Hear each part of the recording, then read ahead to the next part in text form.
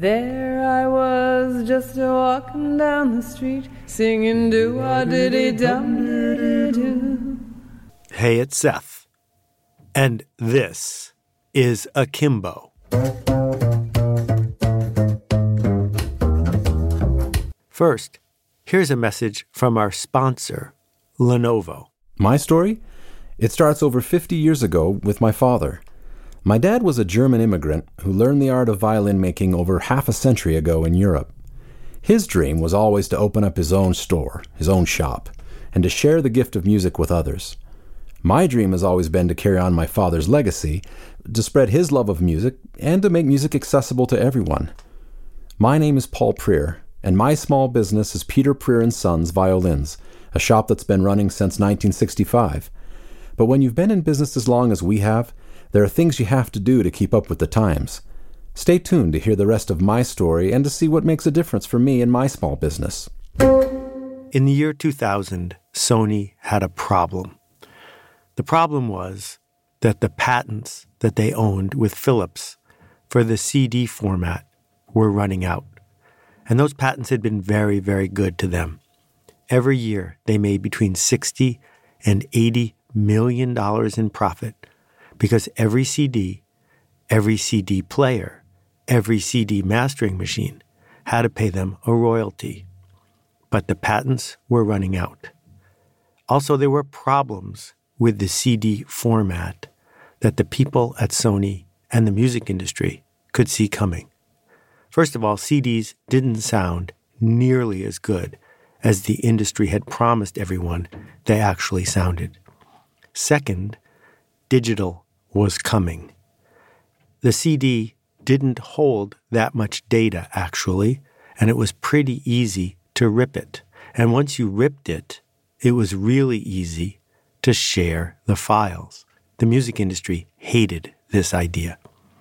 So Sony, working overtime, created a new format, a format they called SACD. And what they tried to do was something that would be good for everyone. Good for Sony, because they'd have a new patent and they'd be able to charge everyone in the industry a tax every day for the next 17 years. And good for the music industry, because it would give them a chance to sell all the music lovers yet another format. Maybe it might be good for some listeners, because it would hold 4 times or more as much data as a regular CD. That meant if you could hear the difference, an SACD would make you happier.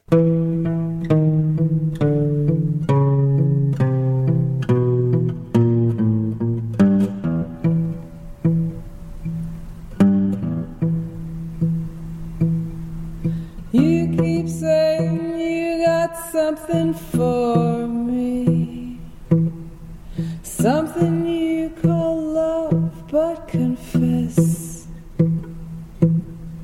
you've been messing where you shouldn't be messing.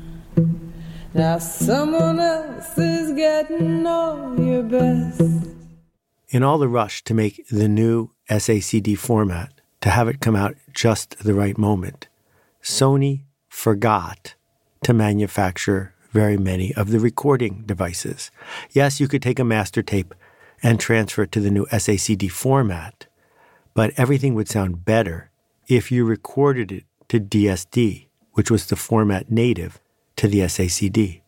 Unfortunately, they only made a half a dozen of these recording devices, mostly by hand, and they reserved them for Sony-owned labels. Well, as we know from chicken and egg situations, you really don't want to buy a player unless there's music for it, and you don't want to buy music for it unless you have a player.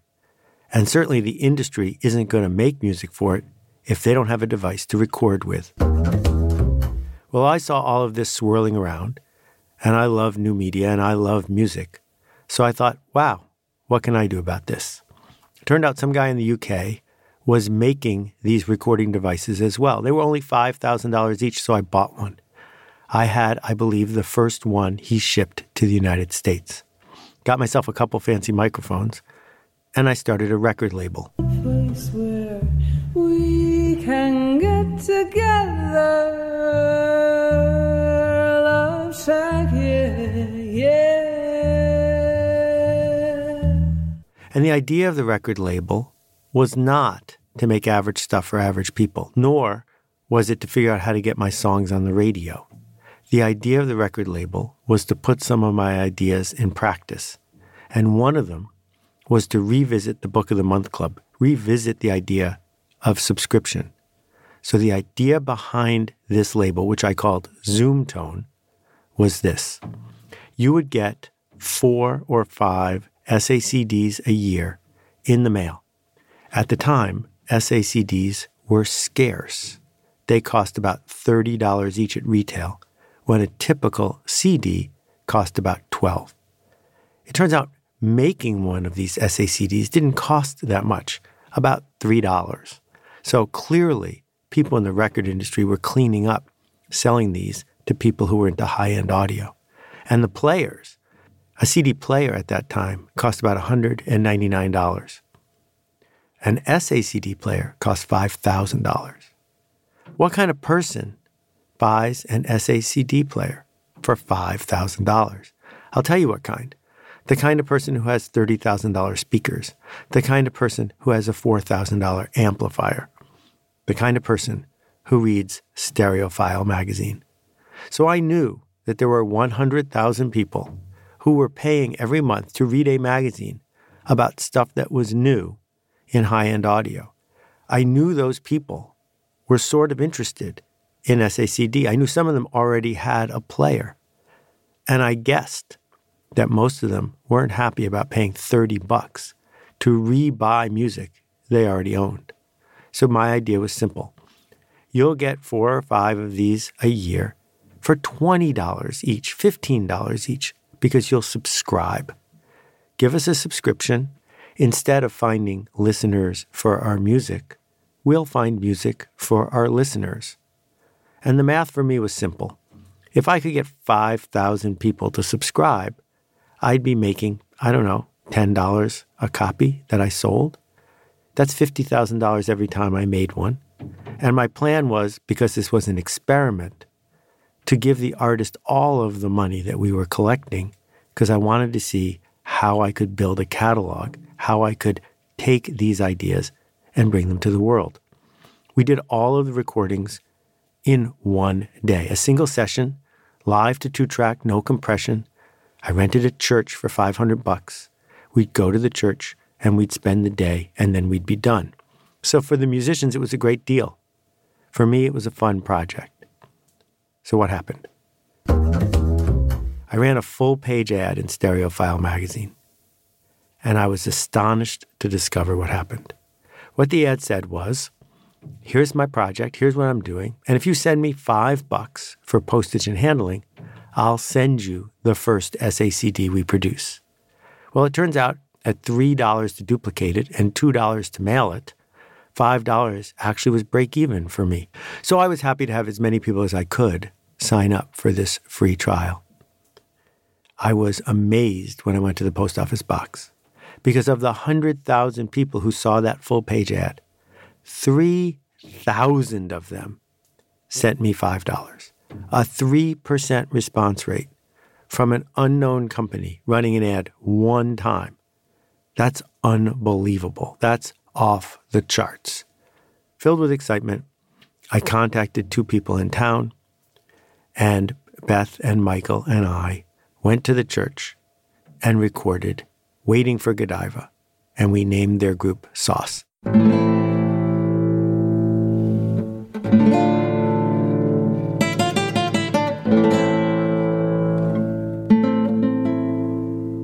I was really pleased with the way the record came out. You can hear the whole thing for free at akimbo.link. Just click on the show notes. So we mailed it out, and it came with a letter. And the letter said, here's the first one. We'd love it if you'd subscribe. Here's how much it costs. Here's how to sign up. Well, we sent out 3,000 of them. We sent out the 3,000 letters. 3 people signed up. 3. Not 3,000, not 300, not 30. 3. Well, as you can guess, I finished recording the other 2 albums, and then I folded my tent because I had done something fundamentally wrong. I had completely misunderstood something about the culture of the people I was trying to sell to. Curious, I sent an email. I had email addresses of about 1,000 of the 3,000 people they'd filled out on the form. And I said, look, I'm not trying to upsell you. We're done.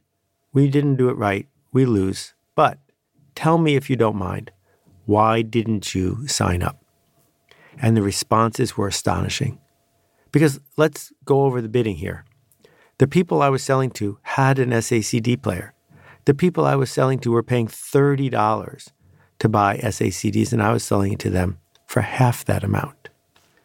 It was easy, and it worked. So why didn't they sign up? Well, some people said the music was too raucous. Some people said the music wasn't raucous enough. Some people said there were too many covers. Some people said there weren't enough covers. Some people said it was too jazzy. Some people said it wasn't jazzy enough. So what I learned from my survey is people didn't like it. But that's all I learned. And then I dug a little deeper and I understood what was happening. The kind of person who is interested in new stereo equipment, the kind of person who wants an ever fancier amplifier or absurd speaker cables, doesn't want new music. They want old music. They want the music they are used to. They want the regular kind. Because the regular kind doesn't stretch them to consider whether they actually like it or not. Because the regular kind doesn't exert any cognitive load on the listener. You can spend all your time listening to the stereo. You don't have to spend a lot of your time listening to the music. And when people come over, which is the highlight of the day for someone with a fancy stereo, when people come over, you can put on the Rolling Stones, you can put on Roxy Music, you can put on Patricia Barber, and you can say, how does that sound? Because it's the regular kind. It's the music you are used to. And so for me to show up with new music, for people who are looking for new music, there might have been a market for that, but not among people who want a $5,000 SACD player. It was a great lesson to learn. Sort of expensive, but not too expensive. A great lesson to learn. And the lesson was, in many markets, the regular kind is the kind that people choose. And that you have to work very hard to find pockets of people who don't want the regular kind, who want the new kind, the challenging kind, the experimental kind. So if we look at a site like Kickstarter, what we see is that Kickstarter has the potential to be a breeding ground for the avant-garde, for really fringe works. If there's 6 or 7 billion people on the planet and 2 billion people have access to Kickstarter, if even 0.01% back an obscure Latin stand-up poetry slam, it's going to work. But they don't. And they don't because most people, even when they seek the new, don't want things that are that new. Most people, when they are asked to buy something, are afraid. They're afraid it might not work. They're afraid of what other people will say. They are afraid of feeling stupid because they wasted their time or their money. Or just consider something as simple as the podcasting world. Some people, brave people, good-looking, smart people, experiment with new podcasts. I don't know, like this one. But most people, most of the time, are listening to the regular kind. And so it's not an accident that most podcasts sound like the best of NPR or the best of an audiobook, because it's the regular way to do it. Eventually, the culture moves. It moves from one place to another. We go from listening to the Weavers to listening to rap. But we didn't get there in 1 year or 10 years. We got there in 50 years. Because the ballast, the weight at the center of the culture is that people like us do things like this. And so if our job is to change the culture, we've got to make sure we know who the people like us are.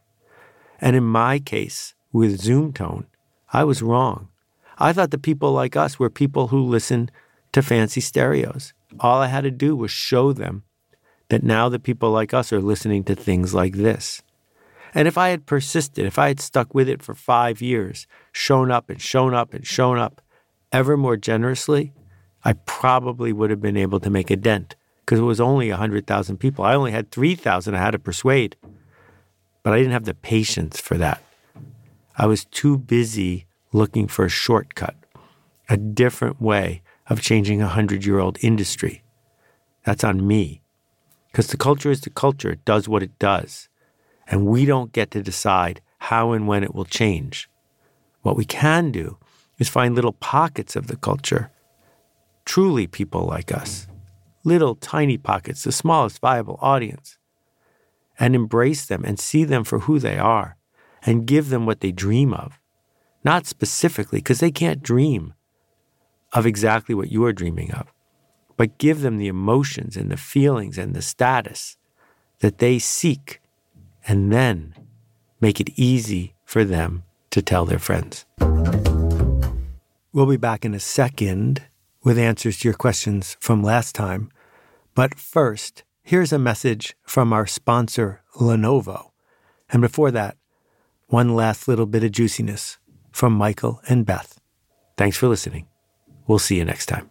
She got the urge for going, and I let her go. And she got the urge for going when the meadow grass was turning brown, summertime was falling down. Having been around since 1965, there's a lot of things about the business that have changed, and a lot that haven't. While our mission of sharing a love of music and the craft of violin making with our community is still the same, the way we approach that mission has evolved, and Lenovo has been a huge part of that process. We needed an easier way to manage orders and client databases, to keep track of inventory, to monitor social media, and to connect with our community. And with Lenovo, we've been able to do all that and more. Lenovo has truly been a huge difference maker for us by helping streamline our efficiency, productivity, and to just improve our business functions. Having a technology partner I can depend on means I can get back to focusing on what I care about most, our customers. To see how Lenovo can help support your small business, visit www.lenovo.com/SMB. I'm Paul Preer, and this is my Difference Maker story. Hey Seth, it's Maria. Hey Seth, my name's Kyle. Greetings, Seth. This is Steven out in Madison, Wisconsin. Hi Seth, Alicia from Charleston here. Hi Seth, this is Anupam. Hi, this is Caitlin. Hi Seth, warm greetings from Curacao. Hey Seth, my name is Nick Ryan from Pittsburgh, Pennsylvania. Hey Seth, this is Rex. Hey Seth. Hi, this is Vasilis from Greece. Hi, this is Roberta Perry. My question is... And that completes my question. Happy New Year, everyone, if you're listening to this when it's fresh and new. If you've got questions, we love to hear them, and I'll try to answer them here on the podcast. Visit akimbo.link, that's AKIMBO.LINK. I'm recording this just as the year is finishing up, so if you're listening to this now, please check out themarketingseminar.com. This is sign-up week. Look for the purple circle on the page for a discount. Hi, Seth. It's Dane from Southern California. You've encouraged listeners and readers like us to look for useful insights, skills, trust, attention, access, good ladders to help us level up as opposed to trying to scale a cliff with no tools.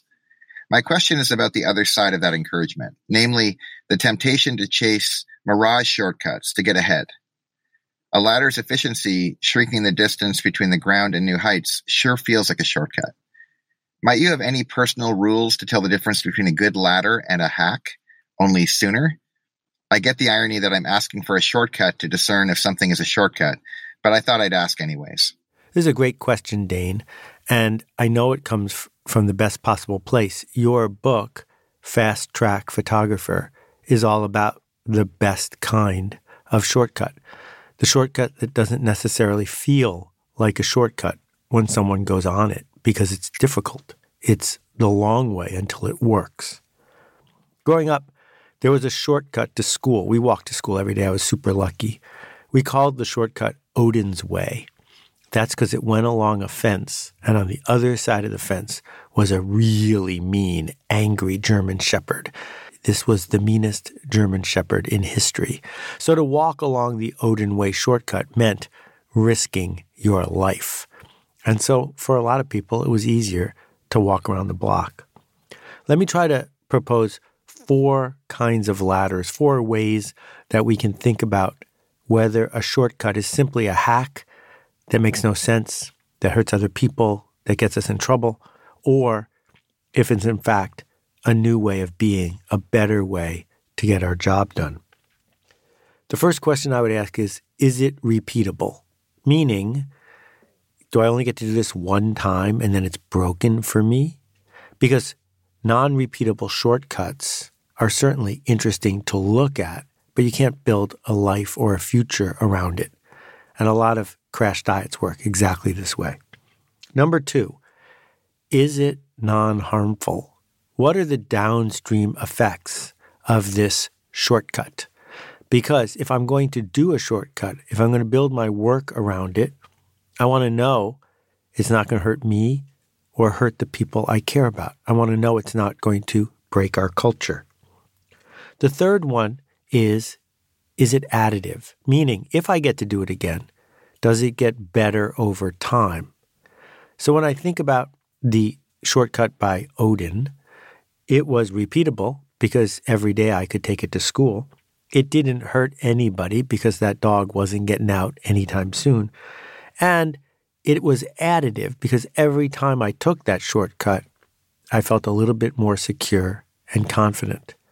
And then the fourth one I'll throw out there is, can it survive the crowd? Does it have to be a secret? So I remember years ago, soon after I sold my company, I got a call from one of the 3 or 4 biggest accounting firms in America. And they said, we have a way that you can pay no taxes, but you're going to have to sign a non-disclosure agreement before we tell you what it is. And I said back to them, look, I like paying taxes, but beyond that, if it's so secret that you can't tell me what it is until I sign an agreement keeping it a secret, my guess is it's not repeatable. It has a harmful downstream, and I'm probably not going to be comfortable doing it again and again. Well, my instincts were right, and 10 years later, a whole bunch of people got indicted for supposedly legal advice. My point is that the internet offers all of these short-term hacks, all of these things that might make you feel like you're winning in the short run. But often, they don't hold up to the light of day.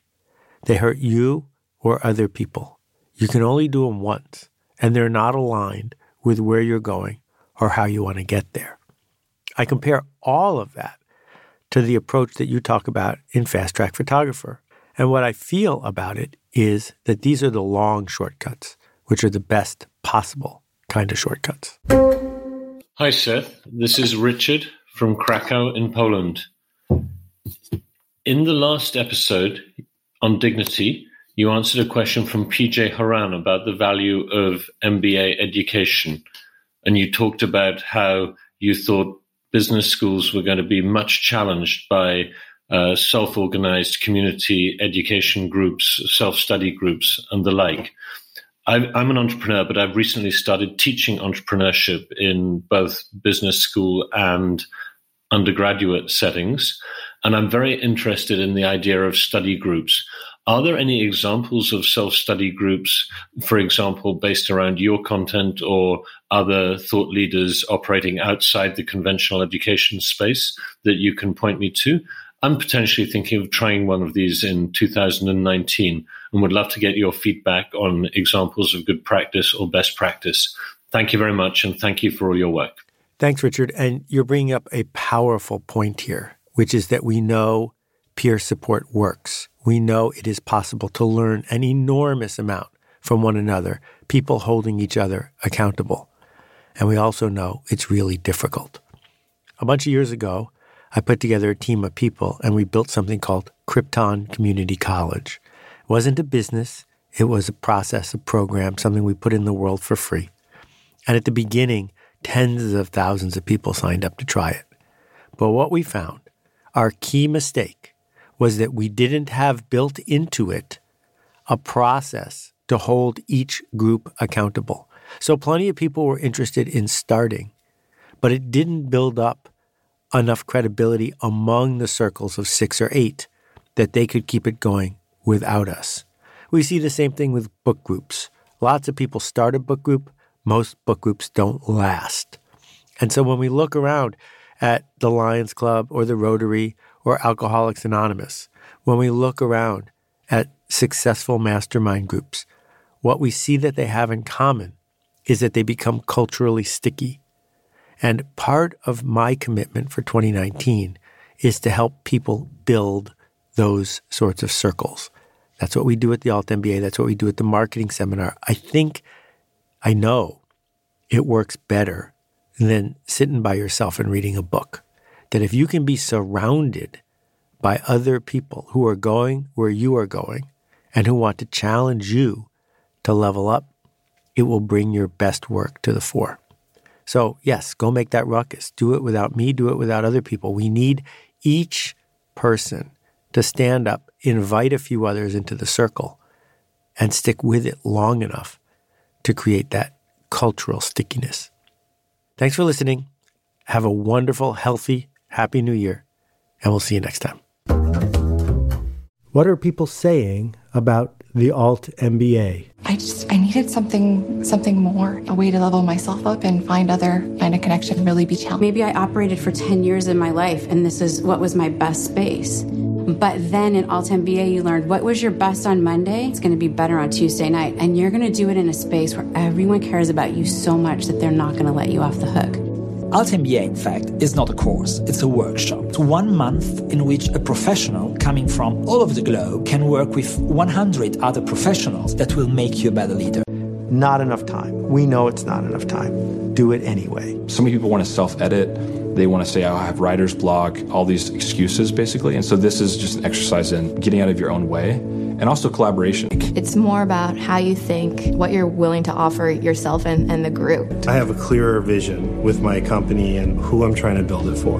Really having a lot of skills to speak more confidently about who I wanted to be and where I wanted to go. Find out more at altmba.com.